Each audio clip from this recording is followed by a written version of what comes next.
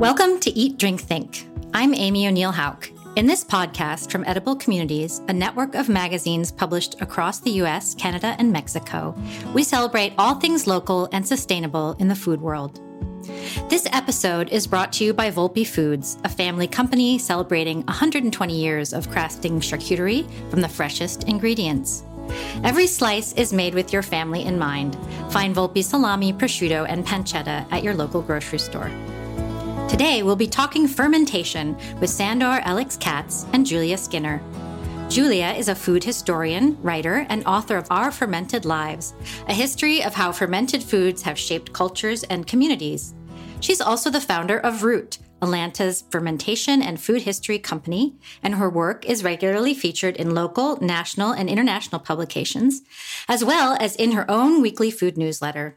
She has a PhD in library science, cares for 2 wildlife habitats, and is a visual artist. Sandor Alex Katz is a fermentation revivalist.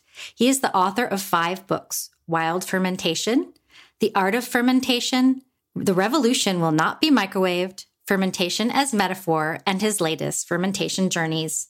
Sandor's books, along with the hundreds of fermentation workshops he has taught around the world, have helped to catalyze a broad revival of the fermentation arts. A self-taught experimentalist who lives in rural Tennessee, the New York Times calls him one of the unlikely rock stars of the American food scene. As Julia mentions in Our Fermented Lives, early fermentation was likely spontaneous. Some rain interacts with drips of honey from a wild hive and becomes a mead-like liquid. Or, in my family lore, my Syrian grandmother always told me that yogurt, or laban, was accidentally invented because a traveler was carrying sheep or goat milk in a skin vessel, and heat and bacteria allowed it to ferment on the journey.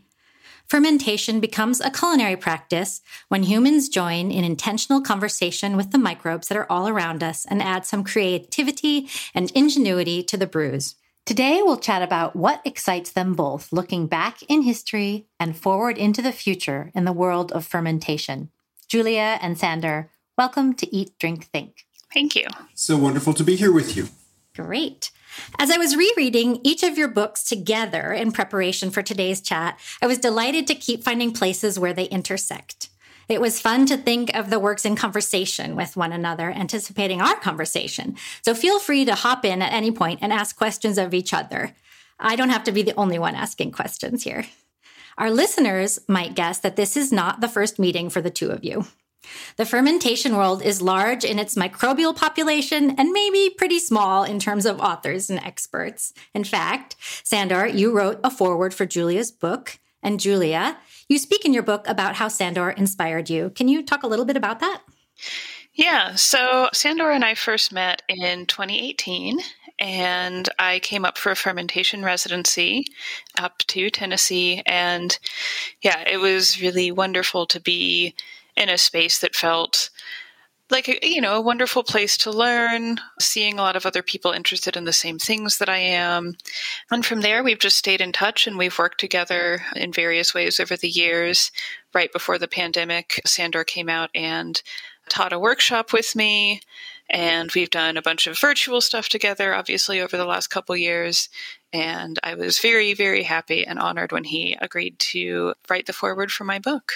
That's awesome. Sandor, your book is a travelogue of sorts. Through pictures and stories and recipes, you take the reader to places where you've explored, taught, and given speeches. As you've collected recipes that you and your colleagues share throughout the book, I wonder, how does your perspective as a traveler influence your work as a fermenter? Well, I think that you're describing my latest book, which is called Fermentation Journeys, which is specifically about fermented foods and beverages that I've learned about in my travels. I've had the good fortune to be able to travel quite extensively throughout my life. And, my thinking about fermentation actually was formed in part by travels that I had prior to specifically becoming interested in fermentation. And specifically, when I was 23 years old, I spent a few months traveling in West Africa. And, the first non-commercial fermented beverages that I ever had were in West Africa. I drank palm wine and millet beer, and some other kinds of beverages. And, I wasn't really looking very closely at how any of these things were made, but I was impressed that, they were clearly coming out of, a small scale cottage industry production.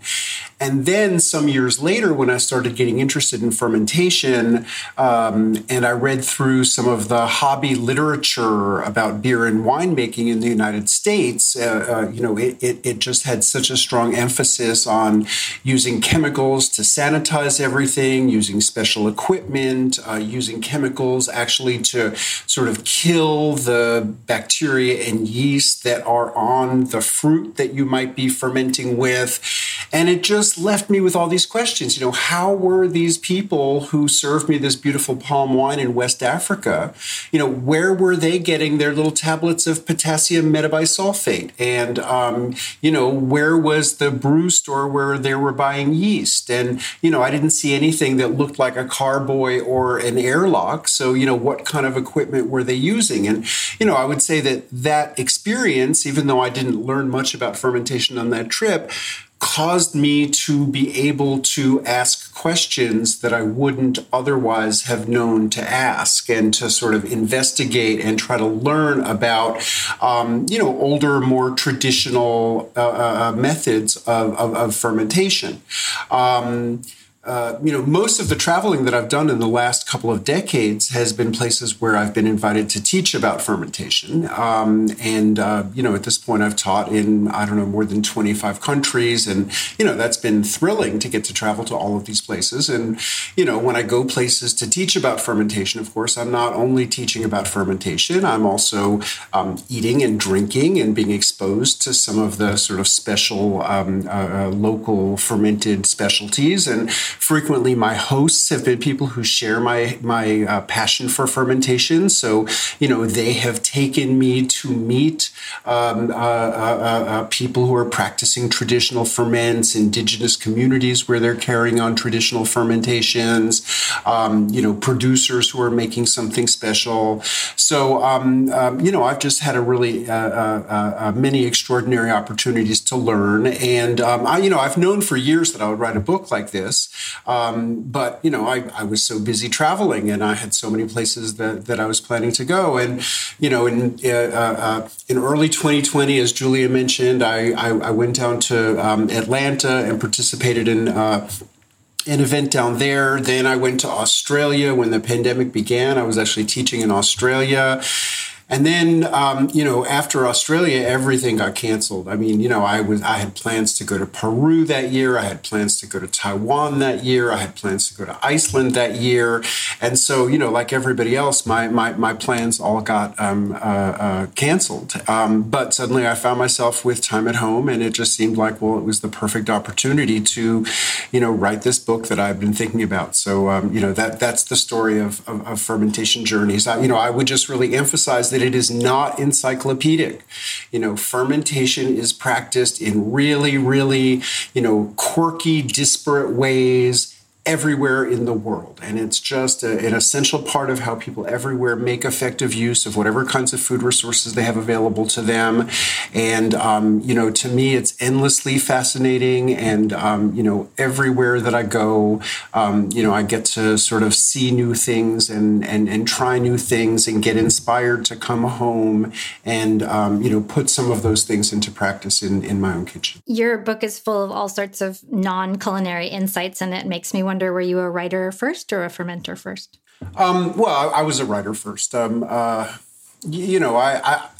would say I was maybe your classic young person who has the vague idea of being a writer, but doesn't have the slightest idea what to write about. And the jobs I had early in my career, I was in municipal government in New York City, but essentially what I was doing all day was writing. I actually wrote 2 children's books before I started writing about fermentation. I wrote a biography of Anne Frank, and I wrote a biography of Whoopi Goldberg. And then, really fermentation began as a personal obsession. First having to do with, how to use the abundance of the garden was what caused me to look in the joy of cooking and find out how to make sauerkraut in the first place. And then I just went totally, ended up going down the rabbit hole and learning about country wines and yogurt making and miso making. But it was really very much a personal obsession for the first 5 years. But I sort of got a reputation among my friends. And then I got invited to teach a sauerkraut making workshop in 1998. And it was sort of out of that workshop, it was an annual event that I did in 1998, 99, 2000. But in 2001, I had a conflict and I was not able to make this annual event. So I spent a month writing all my fermentation recipes down. But it was in the process of doing that I realized, wow, this is interesting. This is something that I have a lot to say about, and this is something that I have a lot to learn about. And so, as soon as I self-published this little zine so I could send it down and be present at this event that I was missing, I started the process of, trying to find a publisher that might be interested in turning this into a larger book. Often when I reflect on writing Wild Fermentation, which was my first book that was published in 2003, I think of it like it was a channeling. It was just the easiest book I have written, ever. I mean, I just sort of sat down and it just came out of me. And, that was very exciting. I mean, the books since then have been, maybe a little bit more of a struggle.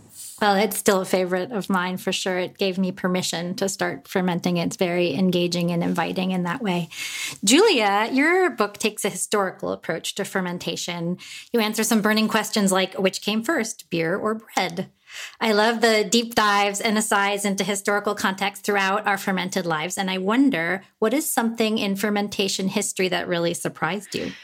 Well, I think what you brought up of the example of beer and bread is that the answer is that we don't have a clear answer, right? There's both of them kind of happened at once. And, I think what I found most interesting about studying the history of fermentation was how much history we don't necessarily have access to anymore. How many different dishes have been lost, or how many different dishes maybe are not as well known now, or we don't have a clear sense of, kind of how long they've been around. And so one of the big things that I really came away from it with was not only being surprised by how widespread it was. I mean, like Sandra's work, it's not encyclopedic. If I tried to make it encyclopedic, I would still be writing this. I would be writing it for the rest of my life.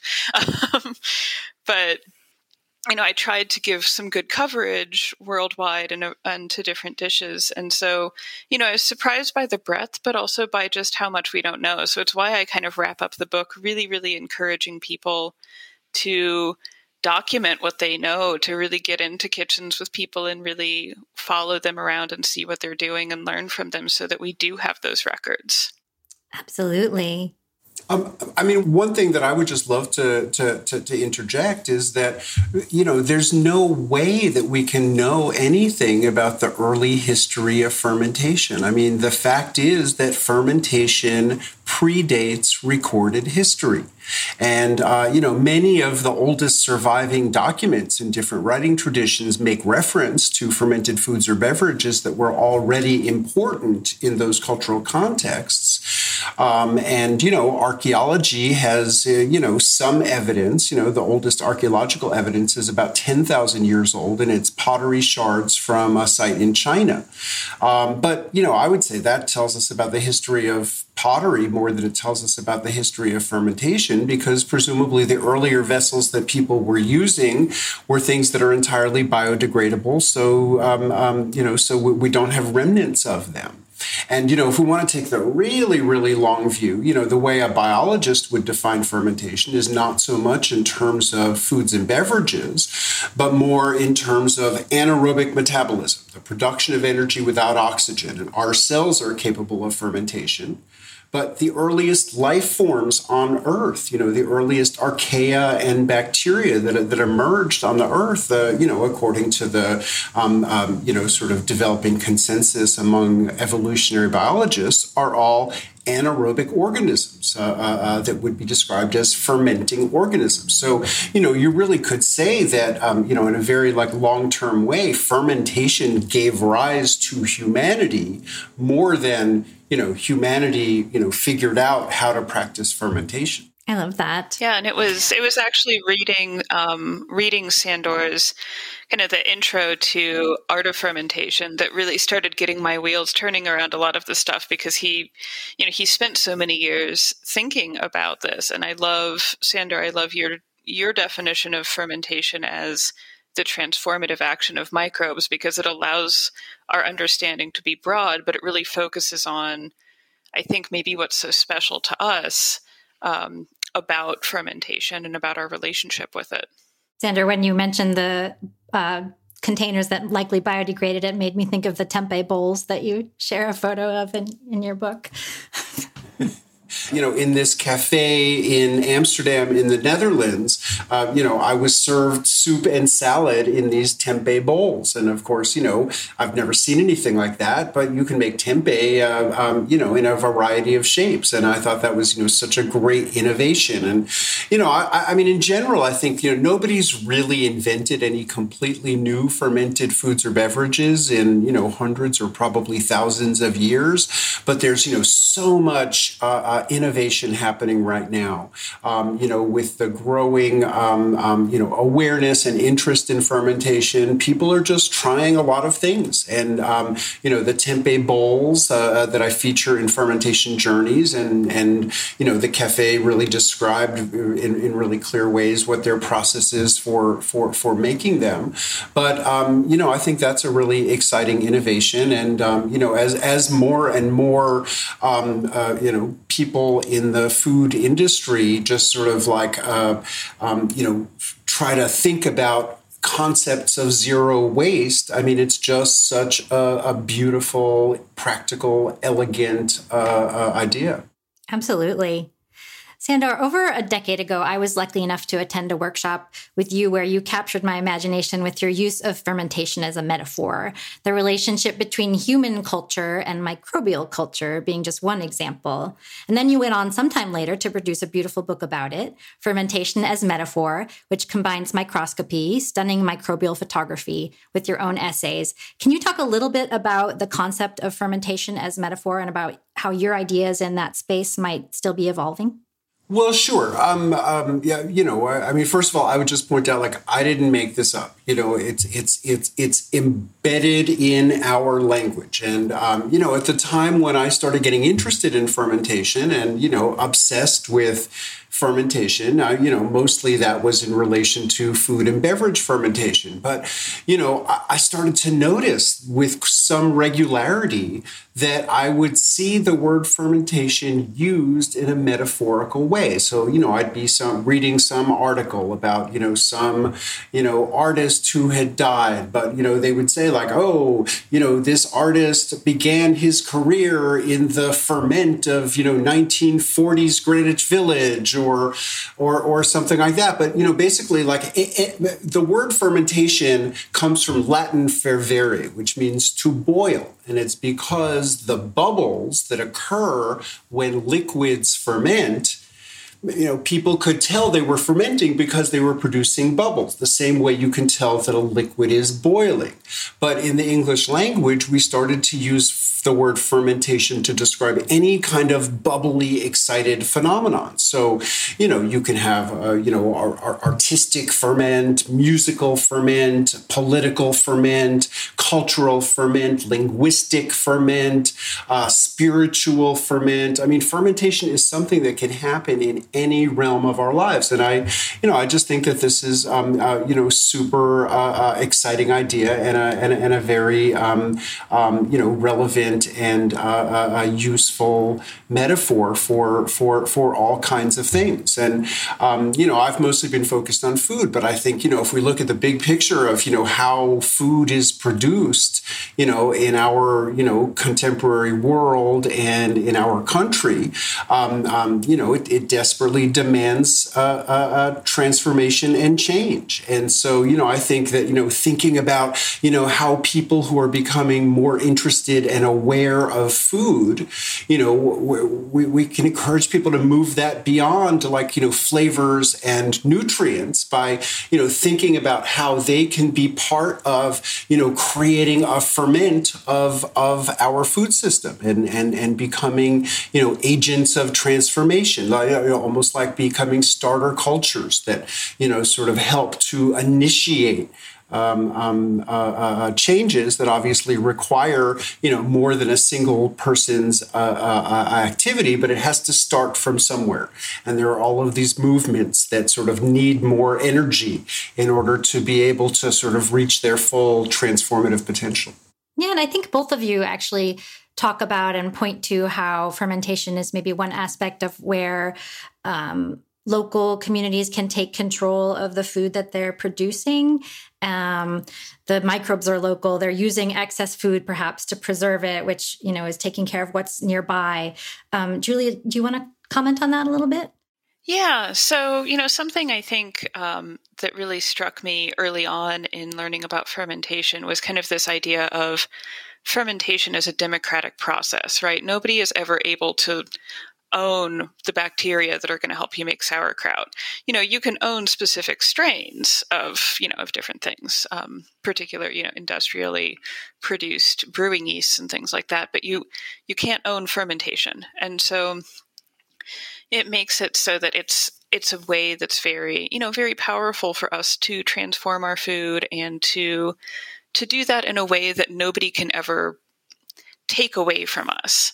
The microbes we work with are all around us. And so that, I think that's a really powerful metaphor for, how it can work in community spaces. We can use this incredible resource that we can't even see, but it brings so much to, to our food and allows us to really make some great nutritional stuff. I feel like there's so many directions that you can go with it. But Sandor, I'd be curious to see kind of where your mind goes with that immediately too. Yeah, sure. Well, I think that, fermentation is such an essential part of how people make effective use of food resources everywhere. Very little of what most people actually eat day to day are the raw products of agriculture. It's all the things we can turn the raw products of agriculture into. And, one of the major ways that people transform the raw products of agriculture into the actual foods and beverages that people eat are through fermentation. And so, when we talk about, supporting local food production, when we talk about sort of expanding our sort of capacity for food production in each region, which really I think is the only route to, any kind of food security. It's not just about growing things. It's not just about farming. It's also about, creating, oil presses and grain mills and, breweries and bakeries and kraut makers. And, most of the United States is, temperate climates with limited growing seasons. And so, if we want to be serious about being able to sort of feed ourselves throughout the entire year, well, fermentation is very, important strategy for, any kind of food preservation. So, I think that, it just goes hand in hand with all of the other strategies for, relocalizing our food. And when I talk about relocalizing food, I don't mean it in a dogmatic way that like any of us needs to, exclusively eat food that's produced within 100 or 250 or some number of miles from where we live. I mean that, our food system is mostly organized around foods which are grown in our region. And then, everybody benefits if we can supplement that with, special treats that come from further away places where they can grow different kinds of things than what we can grow. But, I think the pandemic, I think the war in Ukraine, sort of every crisis brings new illustrations of how fragile our sort of of system of, central production and global distribution of food is. And, I really, very passionately believe that, for everybody's security, we need to be expanding our local and regional capacity for producing food. And, that's agriculture largely, but it's also all of these other, ways of, processing food, including fermentation. Absolutely. In both of your books, you each do a beautiful job of recognizing cultural, that is human cultural influence that have, due to colonization, been widely overlooked. Julia, can you talk about some of the challenges as well as the joys of recording recipes and stories from throughout history and throughout the world in a way that rings true? I mean, I think the thing that was the greatest joy is that you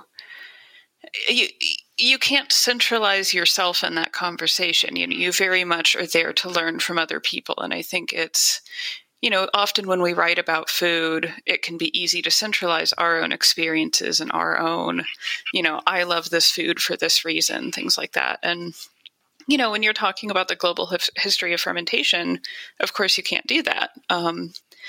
And so I think having the opportunity to just learn from so many people was really a big part of what I found was very joyful. But then, I mean, just like with any food history that you study, I mean, and I found the same thing when I wrote my book on afternoon tea, where I would get so upset and disheartened with like some of the ways that people's heritage around food had been just completely disregarded, and how we had lost all these stories and things, and would sometimes step away just for like an hour or so and then come back to it. But yeah, it was, I think describing it in terms of both it being a joyful process of, learning and discovery and hearing things from all these people, and, and making a point to interview a bunch of people. I think that was a lot of fun too, because I got to ask questions and have back and forth. That was really great. But yeah, then also seeing just how little this particular way of knowing has been maybe prioritized by people who are creating documents through a lot of history. Sandor, do you want to comment at all about that, about telling stories that maybe come from underrepresented communities? Yeah, sure. I think that, one of the realities of fermentation is that, a lot of the fermented foods and beverages that are traditional in different places have been stigmatized. And so, in people's migration, in people's migrations, like, they might be bringing these foods with them, but they learn very quickly, like, not to share them too widely because people might, find the smell offensive, the idea offensive. For instance, I'm thinking of this like wonderful woman who I met in Melbourne, Australia. Who is from Nagaland in the very far northeastern part of India. And she came to my talk and gave me a gift of a Naga fermented food called akuni. And akuni is, very similar to natto, the Japanese fermented soybeans, except they're smoked and dried and used in that form as a seasoning. But Dali is this Nagaland woman who I met, Dali Kaikan. She's an anthropologist, and she actually has been studying through an anthropological lens some of the fermented foods of her homeland. And, she uncovered all of these crazy stories about, Nagaland people who migrated to Delhi and other big cities in India and, would sort of faced discrimination because of the smell of the foods that they were preparing because of this traditional fermented seasoning. And, she even found stories of people calling the police because they were offended by the smells coming out of their neighbors' apartments. And, this echoes stories that I've heard from, Korean people who migrated to the U.S. And, today in the U.S., kimchi is trending. But, in the 70s and 80s, kimchi was not trending like this. And a lot of, Korean kids really learned to, sort of beg their mothers not to send them to school with kimchi. And, there was sort of a cloud of shame sometimes around traditional fermented foods. One of the, really best books about fermented foods that I've encountered is by a Sudanese biochemist, Hamid Dirar. It's the Indigenous Fermented Foods of Sudan. And, in North America, to some extent, a lot of people have the idea that, sort of fermentation is, something of interest to, sort of very affluent people. The story that Hamid Dirar tells in Sudan is exactly the opposite. That, when people migrate into cities, they typically leave the fermented foods and beverages of the villages that they come from behind because, they associate those, those smelly foods with the less sophisticated life of the peasants in the countryside, and that sort of their new sophisticated lifestyle in a big city doesn't have room for that. And so these foods that are really born of necessity, people sort of leave them behind when they sort of move into this sort of like new, potentially more affluent life. So I think the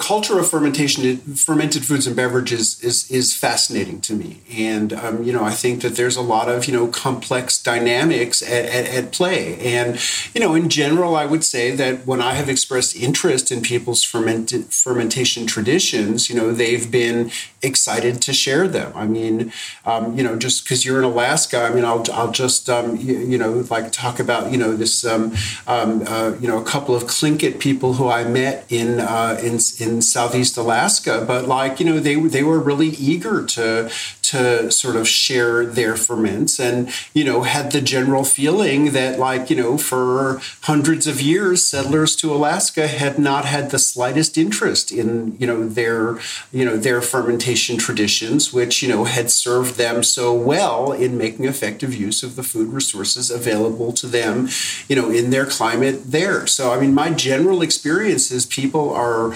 excited to share their traditional practices with people who are interested in it. But I think of course how people's stories are represented, how people's recipes are used, that you have to be, you have to have a lot of sensitivity and really let people tell their stories and not, sort of interpret it as your own story. Yeah, absolutely. Julia, taking a slightly different tack, I'm curious what you think about new high-tech uses of fermentation, for instance, in lab-grown animal-based foods. I heard a radio interview recently where a spokesperson from Blue Seafoods tried to make lab-grown seafood sound homey and familiar by saying something like, it's just fermentation, and people have been doing that for thousands of years. Well, I think it's interesting because it shows how, I guess, how versatile our relationship with fermentation is, and maybe by saying that is also an affirmation of how familiar it really is to us. That said, I personally, I don't know if I would find it as delicious as, other not lab grown meat, but I don't know. I haven't had it. Maybe I would. But we're in a moment where people have the ability to take fermentation in these directions that hasn't ever happened before. We haven't had labs with these kinds of equipment for hundreds of years. And so, I think it's less about, if I personally find it to be an appealing way to ferment stuff, which, I prefer to just throw things in a jar and kind of, let the natural microbes do their thing. But I think it's a sign that fermentation and our relationship to it are going to continue to be strong and are going to continue to evolve over time. And this is one example of that happening. Sandor, in one of my favorite passages from your book, you quote some fermenters as saying, "As preservers, we are in essence pickers of moments. First, we must find and choose that moment in the vegetable's life, in its taste, texture, and color that we want to preserve. Then, after the vegetable is processed, we must observe and capture a moment when the flavors and textures of the vegetable have been preserved and enhanced by the technique, a moment of balance between preservation and transformation." This idea elevates fermentation a bit beyond recipe, doesn't it? I'm curious if you found this transformation extends beyond the ferments and into the lives of the fermenters. What have you noticed in your travels and teaching? Well, I mean, first of all, let me say that quote is not from me, but that's from a couple of pages that were written by the Cultured Pickle Shop in Berkeley, California, and Alex and Kevin, who've been running that business for at least 25 years, are just some of the most outstanding fermenters, and specifically vegetable fermenters that I have encountered in my travels, and they were kind enough to describe their process for kasuzuke, which is making using the residue of sake making, kasu, which is the sort of spent rice, along with the koji enzymes, along with bacteria and yeast, that's the residue of sake making. So they mix salt and sugar in with that,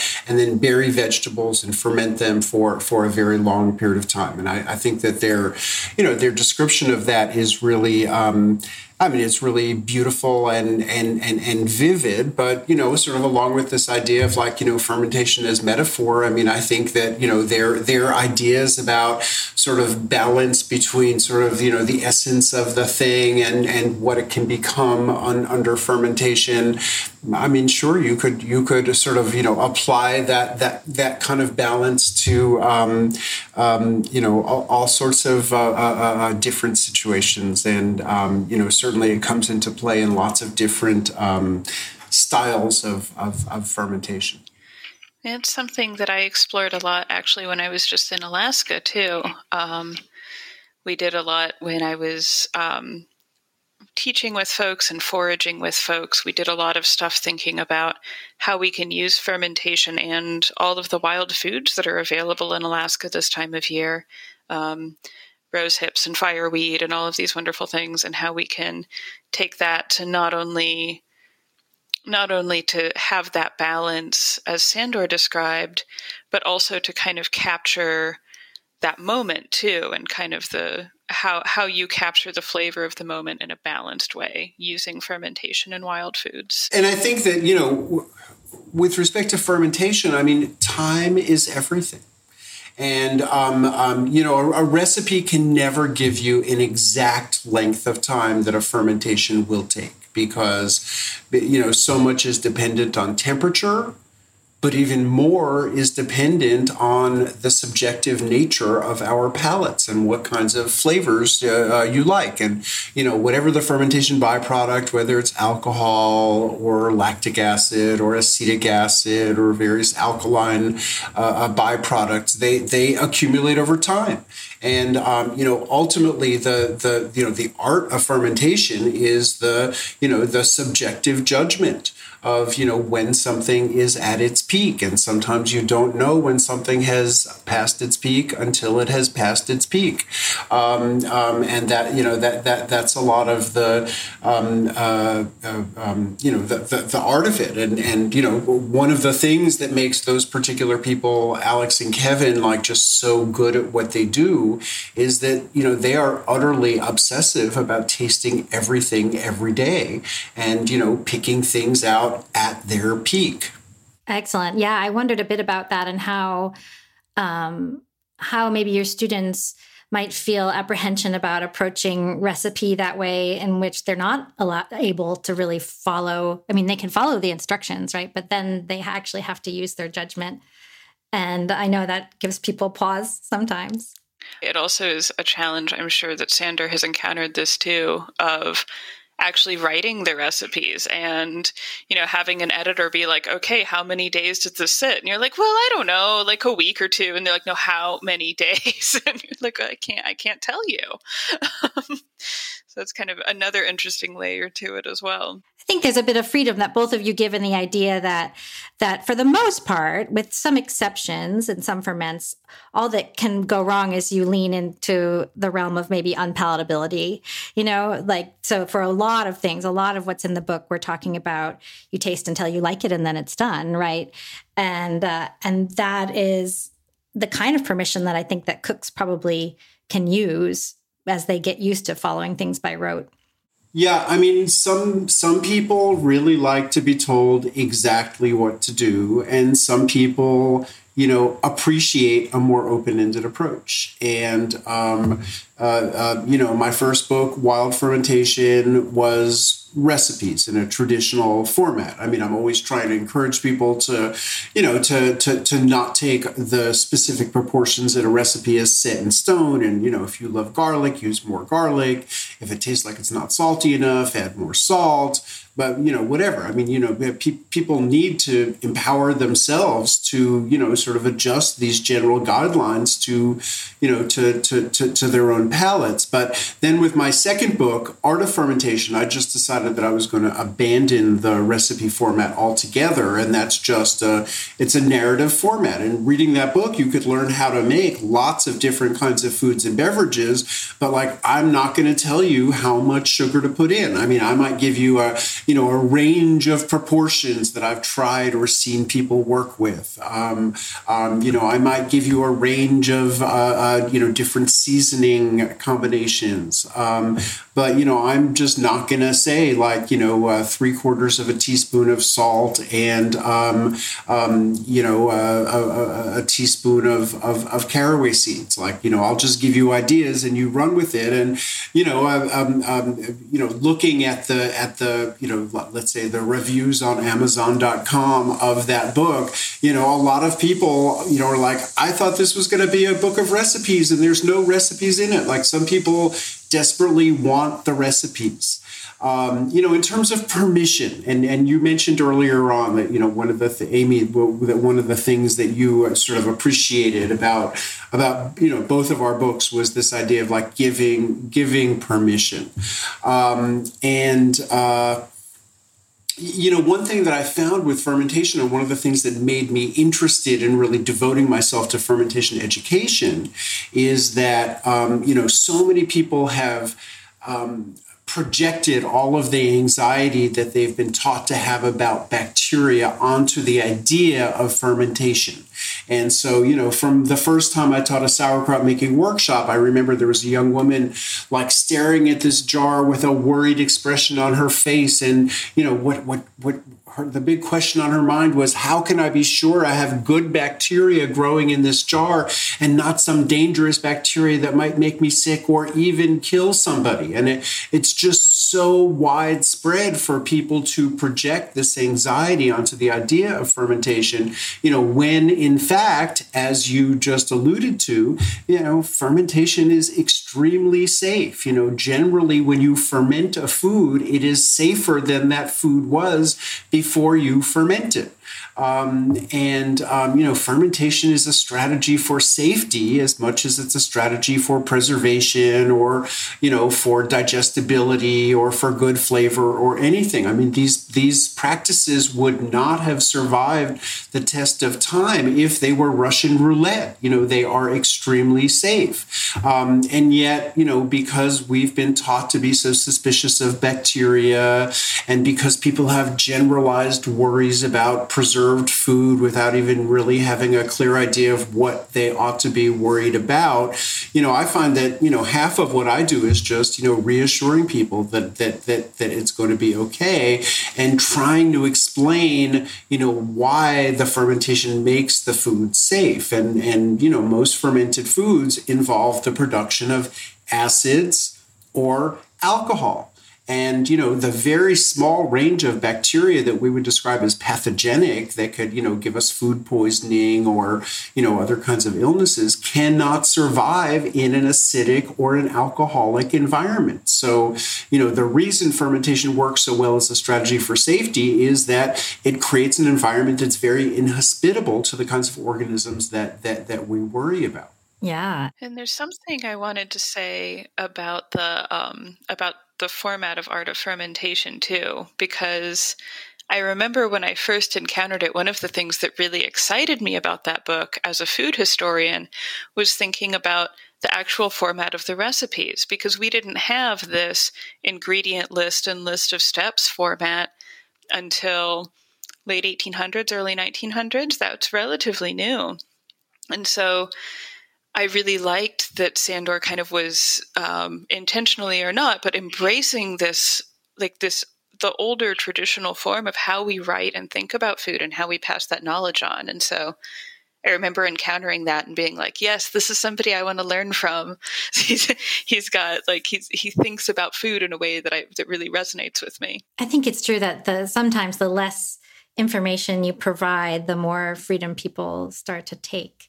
And Julia, that kind of makes me think about how you mentioned in the beginning of your book that you worked as a fermenter at a restaurant.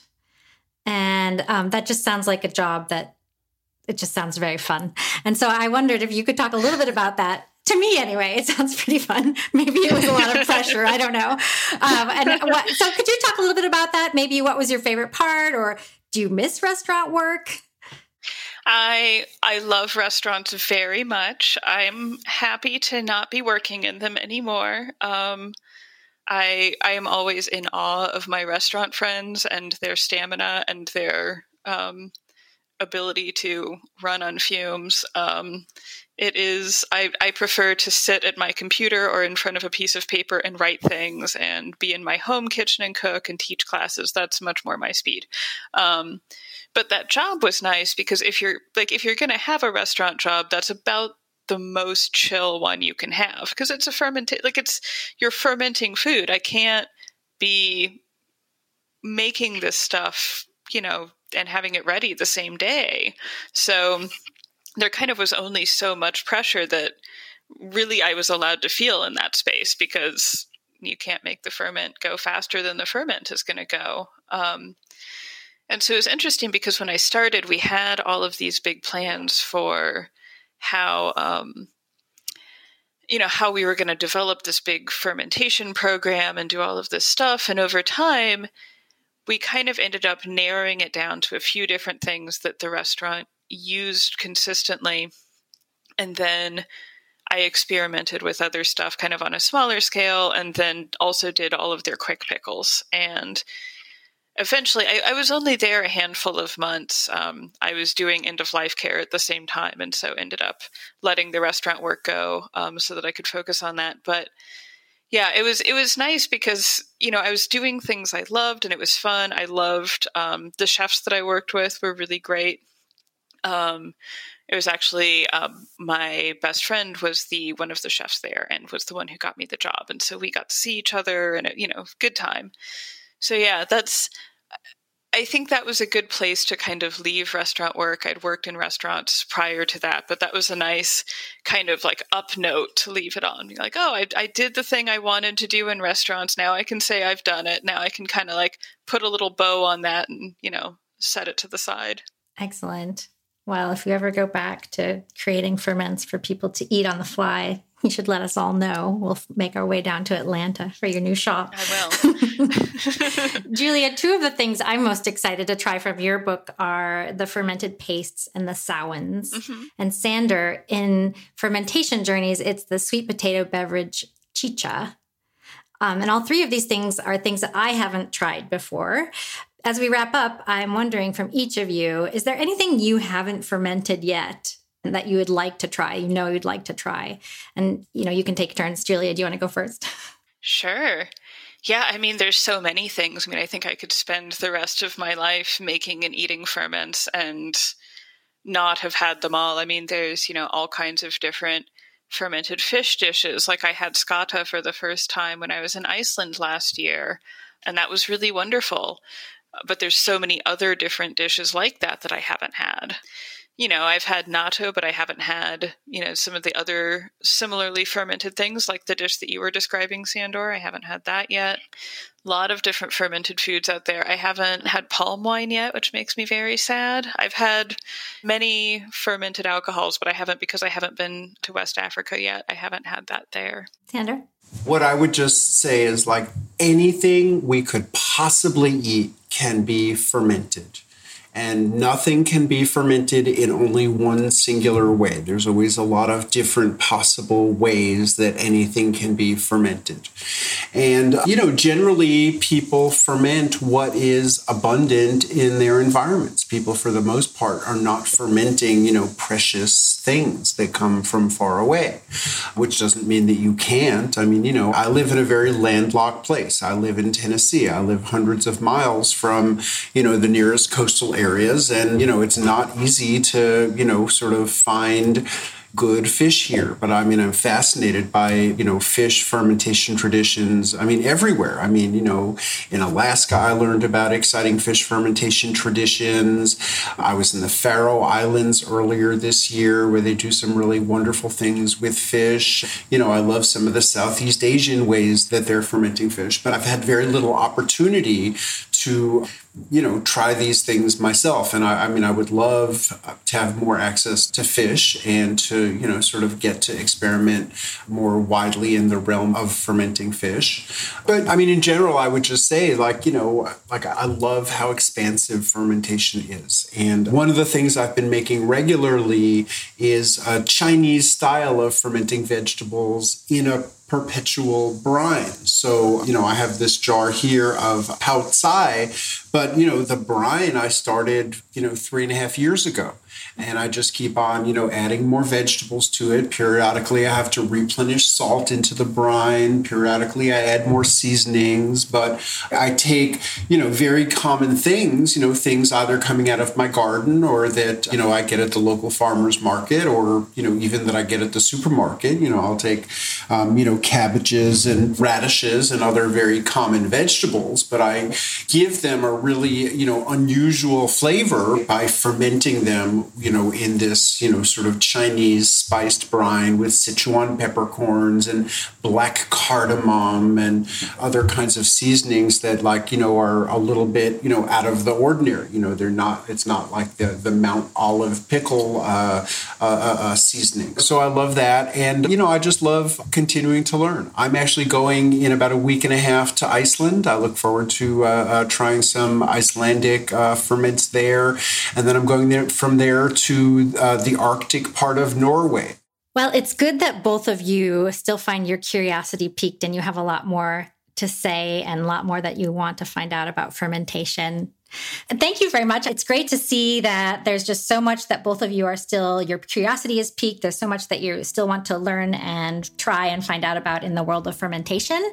I appreciate you joining us, Sandor and Julia. It was so nice to talk with you both. Wonderful to get to talk to you too. Thank you so much. We've been listening to authors Julia Skinner and Sandor Elix-Katz. Thank you for joining us today at Eat, Drink, Think. If you like this episode, be sure to subscribe wherever you get your podcasts. And don't forget to pick up your local edible magazine. You can find show notes for today's episode at ediblecommunities.com.